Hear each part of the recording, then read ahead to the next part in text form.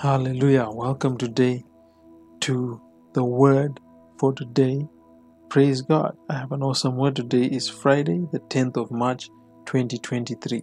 And the word for today is the still small voice. Amen. So let's get to the scripture and then we'll continue. 1 Kings chapter number 19. We will take it from verse number 11. And he said, Go forth and stand upon the mount before the Lord. And behold, the Lord passed by, and a great and strong wind rent the mountains and broke in pieces the rocks before the Lord. But the Lord was not in the wind. And after the wind, an earthquake, but the Lord was not in the earthquake. And after the earthquake, a fire, but the Lord was not in the fire. And after the fire, a still small voice. And it was so when Elijah heard it, that he wrapped his face in his mantle and went out and stood in the entering in of the cave. And behold, there came a voice unto him and said, What doest thou here, Elijah? Hallelujah. This was an encounter which Elijah had when he was so hurt and broken, and it seemed like there was no hope for what he was standing for. He saw himself as the only one standing for the Lord. But we see in 1 Kings 19 verse number 18 that the Lord spoke to Elijah and said, Yet I have left me 7,000 in Israel, all the knees which have not bowed unto Baal, and every mouth which has not kissed him. So Elijah thought he was a one-man army, but he did not realize that the Lord was with him, and he had many numbers, many other men, many other prophets who were also standing for the same cause as Elijah. At times you might seem to have everything against you. But what I'm saying to you today, and what you need to get used of hearing, is that still small voice of the Lord. Hallelujah. You know, the power of God. The Lord has got so much power and so much might, but he does not need to show off with his power. Does not need to show off with his might. He's that person who has got all the power, but he's not boastful. He's not boastful. You know, at times in life, there are people who cannot even do anything, but they talk so much as if they can do everything.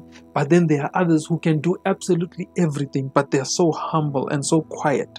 And this is the Lord. This is his voice. He's not going to make noise. He's not going to force us to do anything, but his power is active and evident. When he speaks to us, he speaks to us from within. So, child of God, for today, this is what I want you to understand. And remember that the Lord speaks to you from within, from in your spirit. He's not going to shout and bark out instructions, but in a gentle, tender, powerful. If you've ever heard the audible voice of God, you'll understand what I'm speaking of. And even when he speaks to you, he does not need to trumpet himself so loud. He speaks from within. He speaks to your spirit. And when you hear that voice, when you hear that voice coming from within in your spirit, you will know that this is the way you should go. You will know that this is what you ought to do. And this is what Elijah experienced when he experienced the voice of God. He saw a whole lot of power, but the Lord was not even in that. He was still coming, and it was just this little small, soft, gentle voice which caused all that earthquake, caused all that fire, caused all that wind. So realize that in the midst of all things, the Lord is still there, and he speaks to you in the quiet place, in the stillness. In the quiet place, in the stillness.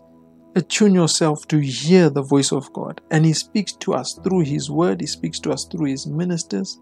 So just attune yourself to become used to hearing that still small voice. When chaos and trouble seems to strike, you will just hear from within you a still, quiet, small voice, which will be the voice of your Father speaking to you, saying, Fear not.